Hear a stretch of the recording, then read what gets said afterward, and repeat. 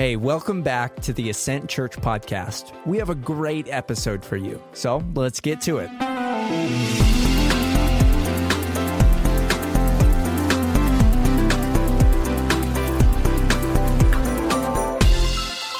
Good morning, Ascent. So glad to see all of you. How are you doing this morning?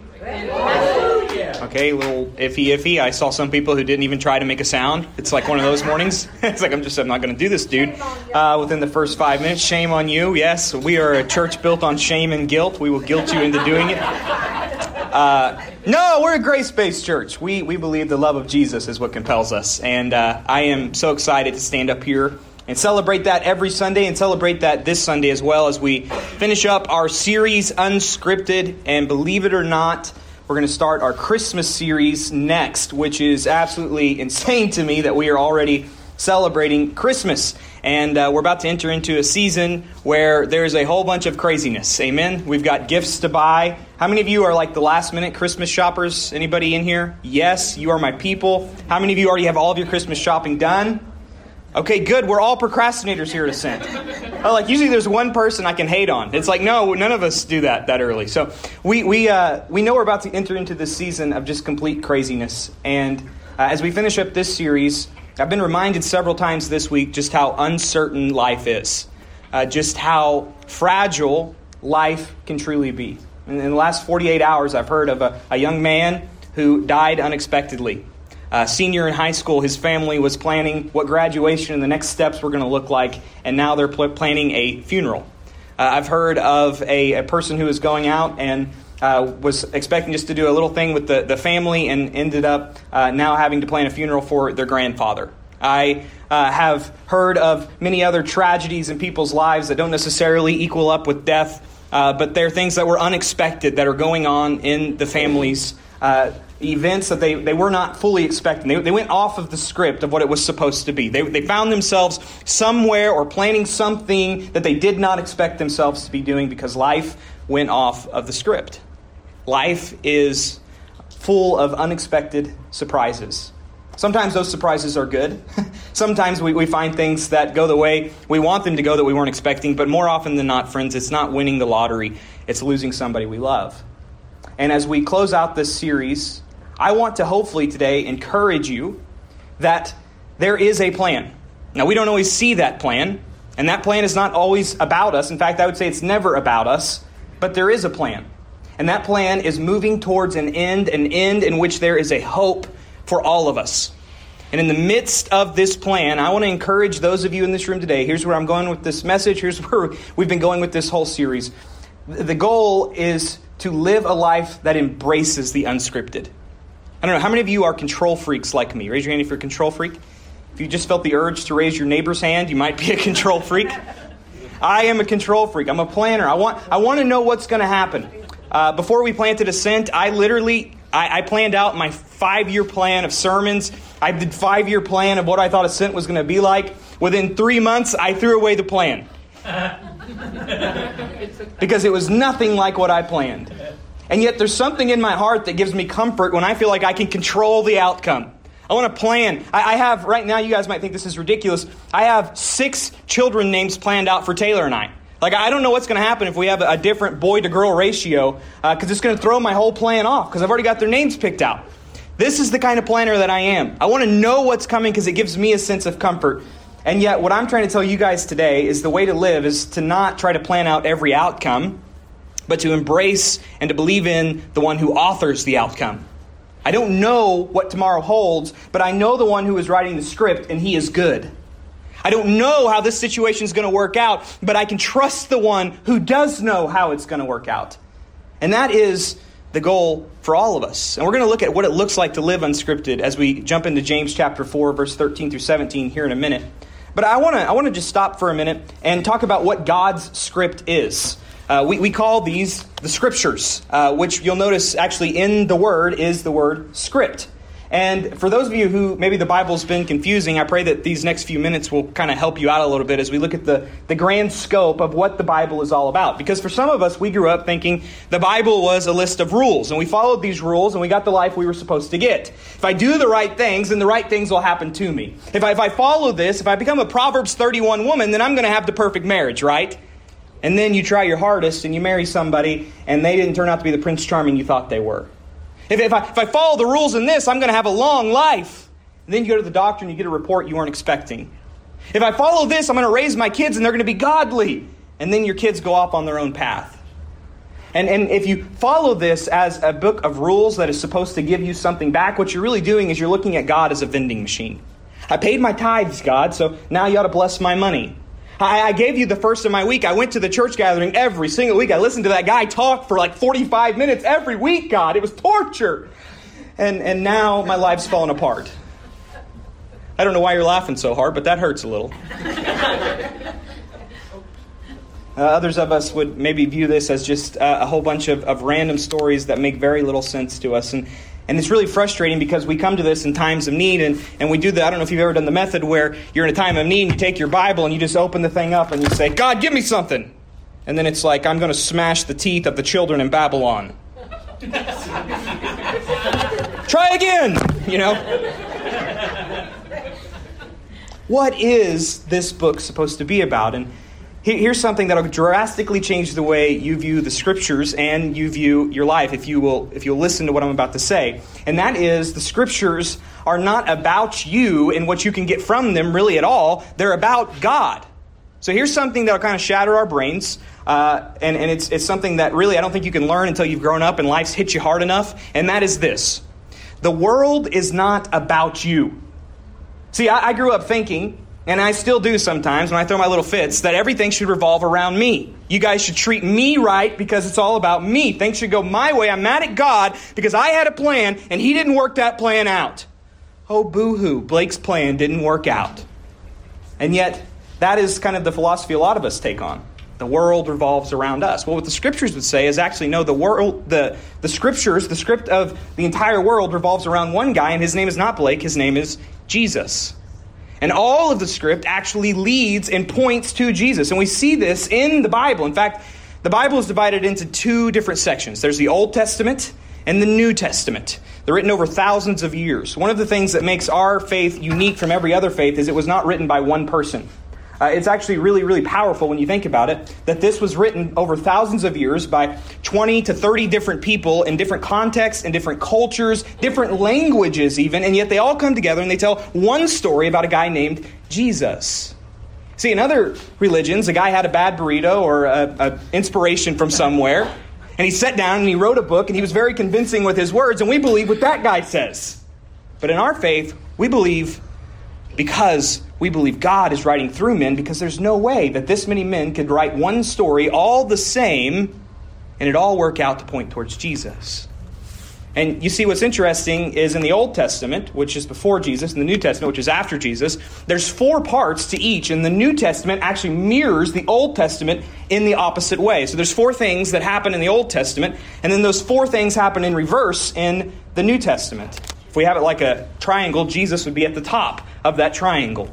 And we see this in Luke chapter 24. If you want to read it, you should this week. It's really kind of a funny story. Jesus, who is just resurrected from the dead, is walking on a road, and he's walking by these 2 guys. It's the road to Emmaus. And these guys are talking about what has all transpired. They're talking about Jesus and the guy who talked a really big game, and he did all the miracles. And some people even thought he was the Messiah, and now he's dead and in a grave. And Jesus walks up on these guys, and I love Jesus, because he says, hey, what are you guys talking about? They're like, you haven't heard? Have you lived under a cave? This Jesus guy. And Jesus just plays along with them. He said, oh, tell me more about this Jesus guy, as he walks with them. And then what Jesus does, before he reveals to them who he is, he opens the Scriptures, the Old Testament Scriptures, those written by Moses and the prophets long before Jesus. And he shows them how all of the Scripture leading up to that point was about himself. And then their eyes are open and they see Jesus as the climax of humanity. You see, what happens in the Old Testament, the 4 things. Number 1, if you want to take notes, is creation. That's where it all begins. God creates the world, and when he creates the world good. There is perfect relationship between humanity. In other words, we didn't hate each other. We loved each other. We were naked and unashamed. That is far more than physical nakedness. That is, you can see everything that there is about me, and I am not ashamed of it. Man, I wish I could live that way sometimes, don't you? There are parts of me I want to hide desperately. But in the beginning, there was nothing like that. And they lived in perfect communion with God, ruling and reigning and working with Him in the garden. And this is what God always wanted. He wanted a family to work and reign with Him. And then, about 2 pages into the Bible, depending on how small your print is, this guy who is called the snake, who we later find out in Scripture is Satan, shows up. And Satan tempts man into, which is part 2 of this, and that is rebellion. And the man and the woman rebelled in the same way you and I rebel to this day. See, it had nothing to do that they ate an apple from a tree or fruit from a tree. It actually has to do with the tree that they ate from, which was the tree of knowledge of good and evil. That word evil is ra. It means bad, of good and bad. In other words, what they wanted to do, what the devil tempted them to do, was to choose for themselves what was good and what was bad. I will choose for myself what is right and what is wrong. I don't need God to tell me what is right and what is wrong. I'm going to decide that for myself. And the temptation to be God was too much for them, and they reached out and they ate of the fruit.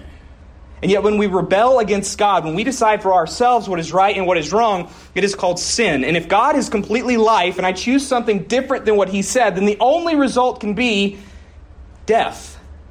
Death.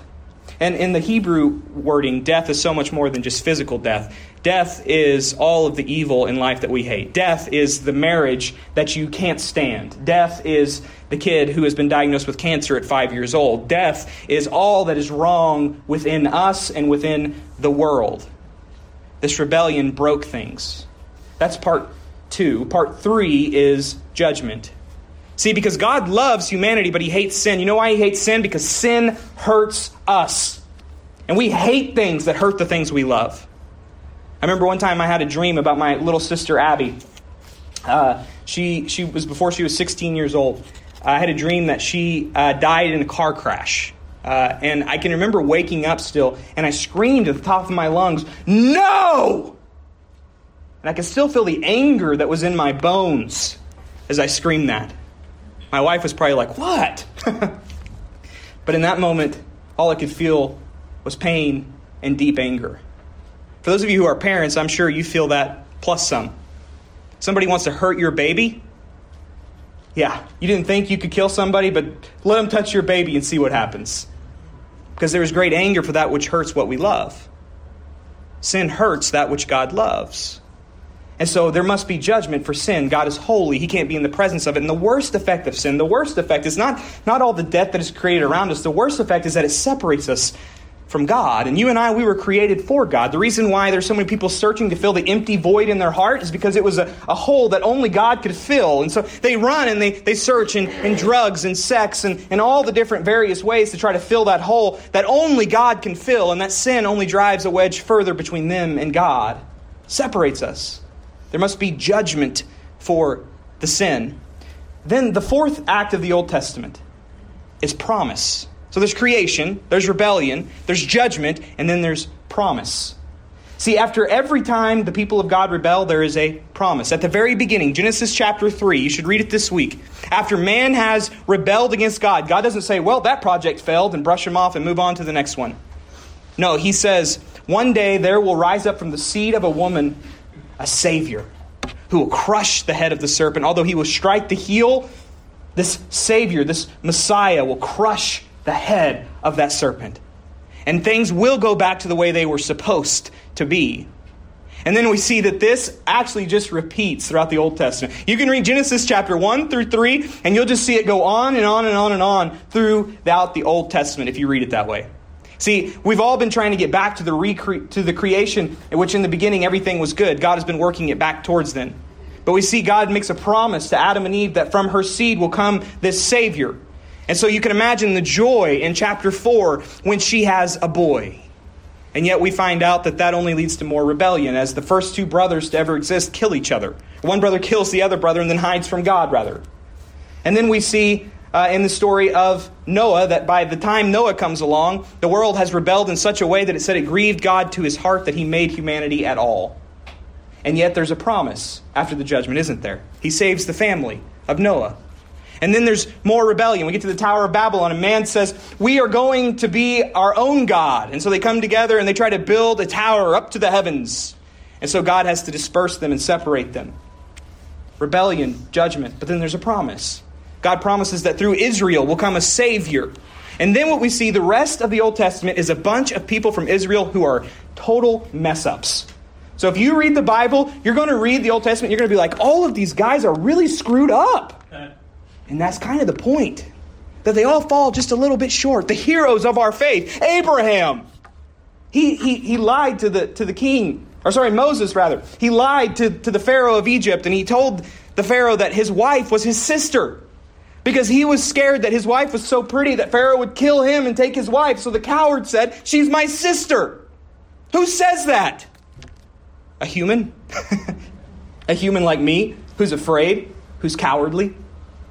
And what happens is over and over there's judgment, there's rebellion, and then there's another promise. And at the end of the Old Testament, what you find are the prophets. And the prophets are these fiery guys. They like if you read Ezekiel or Isaiah, you're like, man, these guys have not had their morning cup of coffee because they are angry. And they are rightfully angry at Israel because Israel has yet again rebelled against God. And they are telling of the judgment that is to come. But in all of the prophets, there is yet again a promise that one day God is going to bless the whole world through the nation of Israel. And although it doesn't look like it right now, although it looks like Babylon has taken us out to lunch, God is going to fulfill his promise. Creation, rebellion, judgment, promise. We get to the New Testament, and these work in absolute reverse.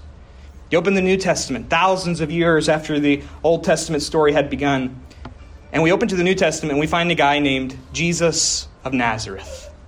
Jesus comes and he is the fulfillment of all of the promises. Remember, the fourth thing was God makes a promise. Jesus comes and he fulfills all of the promises of God. There are over 800 promises. Jesus fulfills all of them. Just to kind of help wrap your mind around how crazy that is, some scientist, guy smarter than me, came up with a formula to show us just how amazing it would be for Jesus to fulfill even 8 of those 800. Just 8 of them. He said it would be like if you took silver dollars and you placed these silver dollars filled with buckets full of silver dollars and you poured them over the state of Texas and it covered the entire ground of the state of Texas, 2 inches deep of silver dollars. The odds of you going in there and finding 8 gold silver dollars specially marked and just randomly picking out of all of those silver dollars in the whole state of Texas, if you just got the 8 gold silver dollars, that would be the same odds as Jesus fulfilling just 8 of the promises in the Old Testament. And yet Jesus comes and he fulfills every single promise. See, some people say that our faith is a blind faith. I disagree with that completely. You actually have to have more faith to not believe that this is true. This is absolutely stunning what Jesus does, and we see it throughout the Scriptures. Promise fulfilled. Now, I told you that the third thing in the Old Testament was that there was judgment. Jesus came, and he ultimately took on our judgment. See, for us to be in the presence of God, we have to be holy, and yet we can't be holy. So all the way back in Leviticus, God instituted this plan to kill animals, to sacrifice animals, so that their innocent blood would cover our blood so that we could be in the sanctuary with God. And yet these things were never meant to actually take away our sin because the blood of animals could not make up for sin. It needed to be the blood of a pure sacrifice. Jesus comes and he lives the perfect life. And then on the cross, he pours out his blood as the ultimate sacrificial lamb. You see, as a sinner, what do I deserve? I told you earlier, it's death. Jesus, who comes and lives a righteous life, is the only one to ever live that deserved life. And yet, what did he do? He died. He took on my death so that I could have life. He was forsaken so that I might be chosen. I was an enemy of God, and he died for me so that I would be a child of God if I placed my faith in him.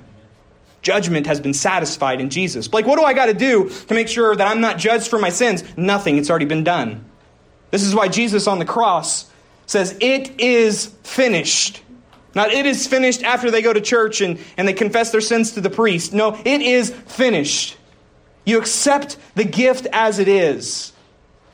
And then the second thing I said on the Old Testament side was rebellion. So what's the third thing on the New Testament side? And that is relationship has been restored.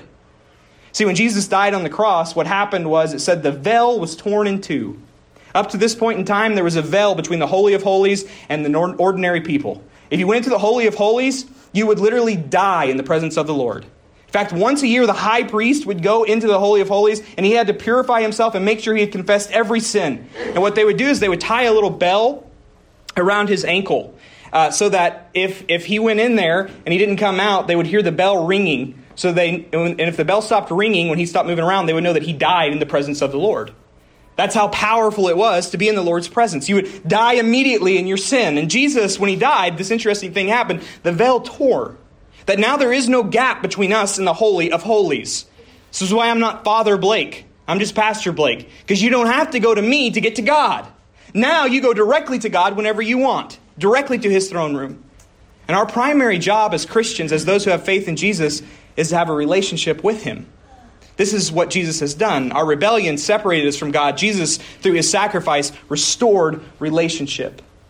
And then finally, the last thing. Remember the first thing we said was creation, and it was good. The last part of the play is the part of the play that is still going on. It's the part of the play that you and I find ourselves in right now, and that is new creation. See, Jesus was the first part of new creation because 3 days later, he rose again. I've had a lot of loved ones that have died, that have passed away, and they're all still in the grave. Jesus, you cannot find his grave. You can try, but you will not find his body. You know why? Because he's at the right hand of the Father right now. You want to know why we worship a Jewish Messiah as 2020 Americans across the other side of the globe? It's because there was really a guy who really lived, who really died, and people really saw him rise again. Like if you want to have people believe you and start a world religion, probably the best way to do it is to die and then resurrect yourself. Any of you guys do that? No.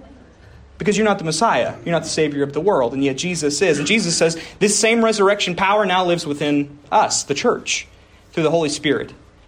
And you see, we're in what the theologians would call the already but the not yet. So Jesus' resurrecting power is already here, and we experience it in our lives sometimes. Amen? There's times where you come, maybe it's at a gathering like this, and you can feel God's presence. Or maybe it's when we're out serving the community, and you say, this is the way it ought to be. When we're feeding the hungry, things look right, things are going good. But yet there's also the part where the death is still very, very imminent around us. Some of those stories I told you at the beginning of this sermon that we see. And so what are we to do? Well, right now we are the people who go out and we exist as new creations. I am no longer just Blake Farley. I am now Blake Farley in Christ, a child of God. I'm not a better person when I place my faith in Jesus. I'm a brand new person. And I go out and I am to be that light in this dark world. I'm to love Jesus authentically. And out of the outer flow of that, I will love like Jesus and inspire the world. And we should move the world forward with justice. And it should be a better place because the church is here. Like if the churches in Woodward were to shut down, it should make Woodward sad because we ought to be the people who are bringing light and love to this community. And the world church ought to be doing the exact same thing as we push out. And it does. Can you imagine a world without the Church of Jesus Christ? It'd be a very, very dark place. And yet we await the day in which Jesus comes back fully and totally as a king. And maybe you have a picture of Jesus as this little pale white guy singing songs to the children. But in Revelation, the Apostle John, he gets a picture, a vision of Jesus who's coming in the future. And he's trying to grasp for words. You can tell it throughout all of Revelation. That's why it's so confusing. He's seeing something that is so explosive to the human mind. He's trying to find any kind of words that will describe what is happening. And he describes Jesus as this warrior who's riding a horse. And he has swords coming out of his mouth and tattoos on his thighs. That's my kind of Jesus. And you know who he's coming to wage war against? Death itself. Who does that? Jesus. He says, death, I'm coming for you. And he's going to make death die. That's going to be a glorious day, friends. And we're going to be back as it was in the garden, as the children of God, without sin, sickness, death, disease. Amen. It's going to be a glorious day. Friends, this is the script that we find ourselves in. It's the script of Scripture, and it's the script of our lives. And so with that, really quickly, I want to go to James chapter 4. And I want to look at verses 13 through 17. And if we're going to live this way, if we're going to live not trying to get God to help our script and get bitter and mad at God when our script fails, but instead say, you know what, I'm going to live within God's script and I'm going to let God's script play out the way it's supposed to, and I'm going to obey Jesus in this, then how are we going to live? Well, I think James chapter 4 gives us a few ideas. James chapter 4, beginning in verse 13, says, "Come now." And by the way, James is Jesus' little brother. Which, can you imagine growing up as Jesus' little brother, right? Like, it's never Jesus' fault because he's the perfect Messiah of the universe, right? Jesus, was it you or James that didn't take out the trash? You know, it's like, it was me. Of course it was me. Jesus always takes out the trash when he's supposed to take out the trash. I just think that would be so frustrating. Also, I find it as one of our greatest apologetics that James is a Christian. James died for the cause of his brother. How many of you have siblings? How many of you are 100% sure that your sibling is not God? Like, if any of my brothers said, I am the Messiah. No! I know you. Like, you are not the Messiah. Don't let anybody fool you. This kid is not the Messiah. And yet James is so convinced that his brother actually is the Messiah that he's willing to die for it. That's pretty amazing to me. James chapter 4, verse 13. "Come now, you who say today or tomorrow we will travel to such and such a city and spend a year there and do business and make a profit." What I want you to see is these people are assuming upon assumptions. We're gonna travel tomorrow or today. I don't know. We're gonna leave whenever we can. We're gonna do business. So they're assuming that the business is gonna work. It's gonna open up, and then they assume that not only that, but the business is gonna make a profit. We got our whole life planned out. We got it scripted. This is what we're gonna do. James says this. James is kind of a little bit of a fiery preacher, I think. Verse 14, he said, "Yet you do not know what tomorrow will bring, what your life will be. For you are like vapor that appears for a little while and then vanishes." See, what James is trying to get them to understand is that the story is for them, but it's not about them. Did you guys notice in that grand story I just preached to you for 24 minutes, I never mentioned your name. I never mentioned my name because it's not about me. At the top of the triangle, it does not say Blake, it says Jesus. This is a very good story for me. God loves me. God so loved the world that he came so that I would not perish if I believe in him. It's very good news for me that God has come and created this story, but it's not about me. So things are going to happen that don't make sense in my life because I'm just an actor in the play. I'm not the author of the play. And what James is trying to say is, in the grand scope of the story, you need to realize how small you really are. It's like the morning fog. It's here and then it's gone. It's like the very beginning of the day and then it's no longer. Your life is only about this long in God's scope. And so, who are you to assume what tomorrow will be? And see, here's the first thing we've got to do if we're going to live unscripted. We've got to learn to let go of that which we can't control. We've got to learn to let go of that which we can't control. See, I cannot control the outcome. This is what most of us try to do. We try to control the outcome. We want a lot of money, and so we say, here's what I want. I want to have this much money by the time I'm this age. I was talking to a kid the other day. It's my little brother. I'm positive he's not going to watch the sermon, so I'm just going to throw him under the bus. And he's 21, 20-something years old. I don't know. I get it confused as they get older. He was just telling me, I asked him what his plans were for his life going forward, and he told me, I'm going to do what I want to do. I'm going to travel the world for the next 5 or 6 years if I want to. And I said, that's great. You can do that. That's cool. And I said, what are you going to do for a living? He said, I'll tell you what I'm going to do for a living. I'm going to be rich. Okay. I said, do you have a plan for how you're going to do that? He said, well, not really. And yet, I kind of laugh at my little brother, but I laugh because I wasn't long ago, and I had kind of the same similar plan. Like, I don't know what I'm going to do, but I'm going to do something. You know, we all have plans like that in our lives. Like when we think about our spouse or marriage, I hear advice about you need to write down everything you want in a spouse and pray for it. That's the worst idea I've ever heard in my life. Because you know what God's going to send you? He's going to send you the exact opposite of your list. And you're going to go, oh, this doesn't match up. She's not blonde. She's taller than what I wanted her to be. You know, it's like you can't plan the outcome. And in a more serious way, you can say you want to live to be 100 years old and do all the things it takes to be 100 years old and work out and eat your vegetables and live a miserable life without any ribeyes or pecan pies. And you could still die at 45 because you get hit by a bus. And that's just the truth of life that James wants us to understand. You cannot control the outcome as much as you want to. Now, that's not to say we shouldn't plan. This is number 2. We should seek to control that which we can. We've got to let go of that which we can't control. I can't control how this marriage ends up. I can't control my spouse's behavior. But I can control what I can control. And that is the things that influence the plans that we have. We hold them very loosely and we say, you know what, I can't control my money, but if I want to be a blessing in God's grand plan, then maybe I should get out of debt and I should listen to Dave Ramsey and I should follow the baby steps. And I can do all those things knowing that the stock market might crash. The United States of America might not even be in existence and I lose everything I have. And I'm okay with that. But right now I feel like to obey, I'm going to get out of debt and I'm going to invest in some boring stock markets. And I'm going to try to have some money to leave to my children and to invest in the kingdom of God. Or with our health. And I want to honor God. I want to be able to have breath. Just before this service, Briley Goodwin attacked me out of nowhere. And I'm still a little bit out of breath from that wrestling match we were in. And I'm starting to think maybe to serve God better, I should get in a little better shape. And there are some things I can do to do that. I can go on walks and I can begin to work out and lift weights. I can do these things to influence the outcome, but I just can't control the outcome. Or in your marriage, you can't control what your spouse does, but you can decide, you know what, I'm not going to be offended by them. I'm going to keep loving them even when I don't want to love them. I'm going to keep believing in them and praying for them even when I feel like there's no hope for them and the prayers aren't working. I'm going to keep doing what I can do. I'm going to let go of what I can't control, and I'm going to seek to control that which I can control.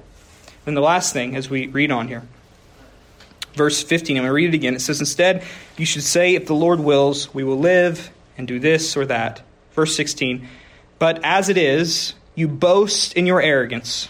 All such boasting is evil. This changes the way we pray, doesn't it, friends, a little bit too. James, in chapter 4, verse 3, they don't have it on the screen. I'll just read it to you. It says, you ask and don't receive because you ask with the wrong motive so that you may spend it on your pleasures.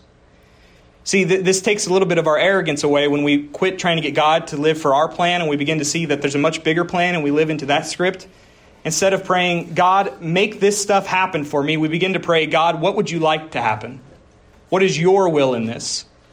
Some of the most common prayers I hear, and I'm not necessarily saying they're bad prayers, I'm just saying if it's the full diet of your prayers, they're probably pretty weak. Prayers like, God, I pray that you would keep my kids safe as they travel. That's not a bad prayer to pray. But it's kind of a selfish prayer, right? What if God's plan is for them to not make it to their destination? Ooh, that hurts, doesn't it? Or God, please bless this food to our bodies. That's such a weak prayer. That's what food's supposed to do. It's supposed to nourish you. Unless you're eating Oreos and Cheetos, that's what it's going to do. And I'm not necessarily saying that's a bad prayer either. But it's like, what if God wants you to get food poisoning, and out of that you show the whole world who Jesus is, and that's what God's plan is for your life? Or on a bigger scale, things like, God, please give me this job that I so desperately want. God, please help me to have this house I want. What if God's will is not for you to have this house, not to have that job? See, far better prayers, far scarier prayers, and I'm standing up here as a guy who's scared of them just as much as you are to say things like, God, show me where I am against your will. God, break me if I need to be broken. God, test me so that I can become more mature in Christ. Oh, I don't know if I want to be tested by God.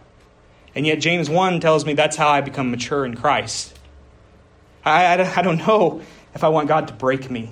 And yet I know that it's through breaking, it's through the death that new life will find its way to the surface. See, we try to control God with our prayers. And yet I love what C.S. Lewis says.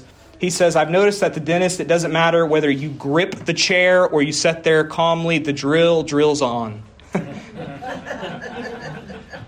Some of us think by gripping the chair, we're making life better. By saying, God, you've got to help me here. It's actually not going to change the will of God. God's plan will come to fruition. So why do we pray? Well, we pray because prayer transforms us.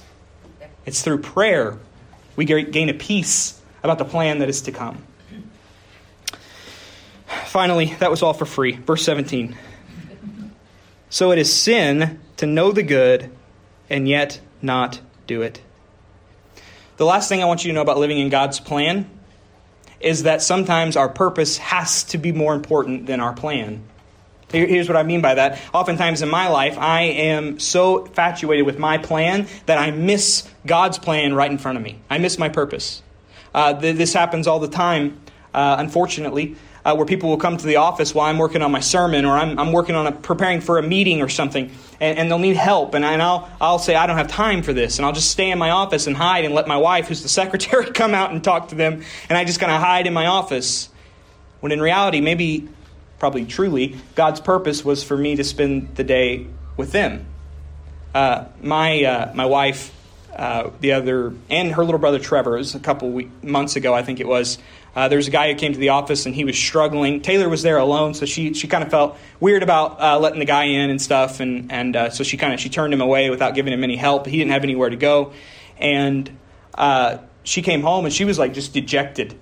She said, I can't believe I did that. I let the guy go. What if he doesn't have a place to stay? It's really cold. We tried to call him and his phone was shut off. And so Taylor and her little brother went out and all of us, we went out and we looked for the guy in Woodward a little bit, and I couldn't find him. And I thought, well, we tried. We looked all around town and stuff, and I was over it. But Taylor just kept saying, man, I just can't believe that happened. She felt so bad about letting this guy go without having what he needed.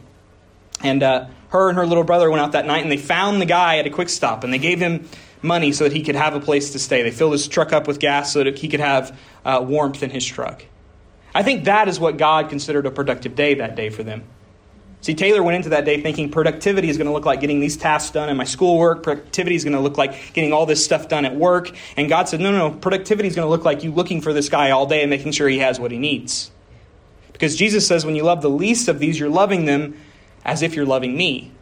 Jesus says something crazy, I don't fully understand it, is going to happen when we see him on the day of judgment. He's going to say, when I was hungry, you fed me. When I was homeless, you gave me a place to stay. When I had no clothes, you clothed me. When I was a prisoner, you visited me. And then we're going to say, Jesus, when were you a prisoner? When were you clothed? When were you without clothes? When were you homeless? And he's going to say, when you did it for the least of these, you did it for me. That's why I try to start every day by praying, God, would today be productive, not in the way I see it, but in the way you see it. And that's a scary prayer too, my friends. And Jen and the band, if you guys want to go ahead and come up, you can. This is not an easy message. This is the call of Christianity. This is why Jesus says, to follow me, you must bear your cross. That's why he says something along the lines of, to lose your life is actually to find your life, and the one who searches for his life will lose his life. It's like, what does that even mean? Well, it means if you try to control life and script it out yourself, you're going to be disappointed. And even if you're not disappointed, even those people who write out their dreams and their goals and they get them, everything works out for them. They make it to the top. They have the money. They have everything they need. James 1:10 says this about them. It says, but let the rich boast in his humiliation, because he will pass away like a flower of the field. For the sun rises, and together with the scorching wind dries up the grass. Its flower falls off. Its beautiful appearance perishes. In the same way, the rich person will wither away while pursuing his activities. You guys do know how it ends for us on this side of eternity, right? You realize whether you have $1 billion or you're homeless, you know how it ends, right? You're going to wither up and die. You're going to leave this earth. You're going to return to dust. It doesn't matter if you're real pretty or you don't like the way you look. You're going to wither and you're going to die. It doesn't matter whether you go to church all the time or you don't step foot into a church. You're going to wither and you're going to die. So what script are you living for? You want to live for your script? It's a very short script.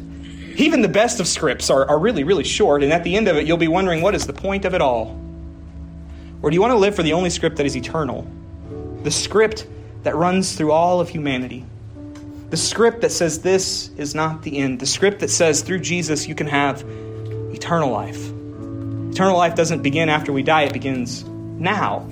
I can be connected to the God that is eternal right now. And when I die, you will grieve, hopefully. But you will not grieve without hope, because one day you will be able to say, we will see Blake again and he'll be far better off than what he was before. And the same is true for you, I pray, friends. Let's pray. Father God, you are a beautiful author. You write a script far better than any script we could write. You are working out a plan to restore relationship with your people. Restore creation to the way it is intended to be. What a masterful story you are telling. And Lord, thank you that we get to see the climax of the story in Jesus Christ, that the mystery has been revealed, that it's through Jesus all things are held together.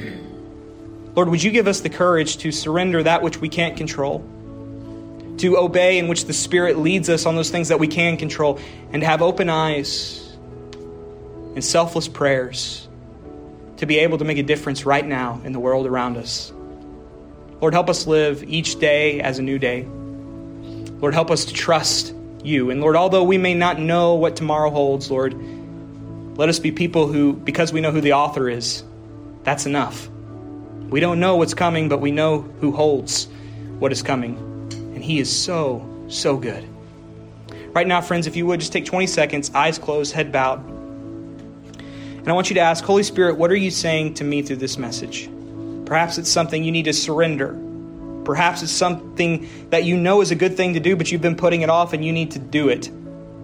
Perhaps for you today, it's, God, I want to, for the first time, actually begin living my life in your script. I'm tired of trying to get you to fulfill my script and living only for what is here. I want to begin to live for something far bigger and far greater. Today, I commit my life to your script. Right now, just ask the Holy Spirit, Lord, what are you saying to me through this message?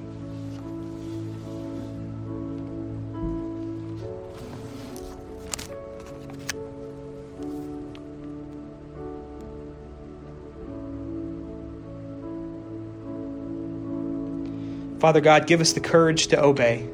Lord, we love you and we praise you. Amen. If you would, friends, please stand and let's sing to this glorious God.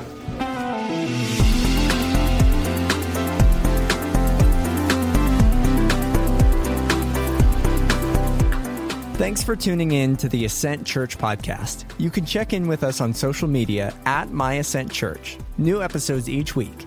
Thanks.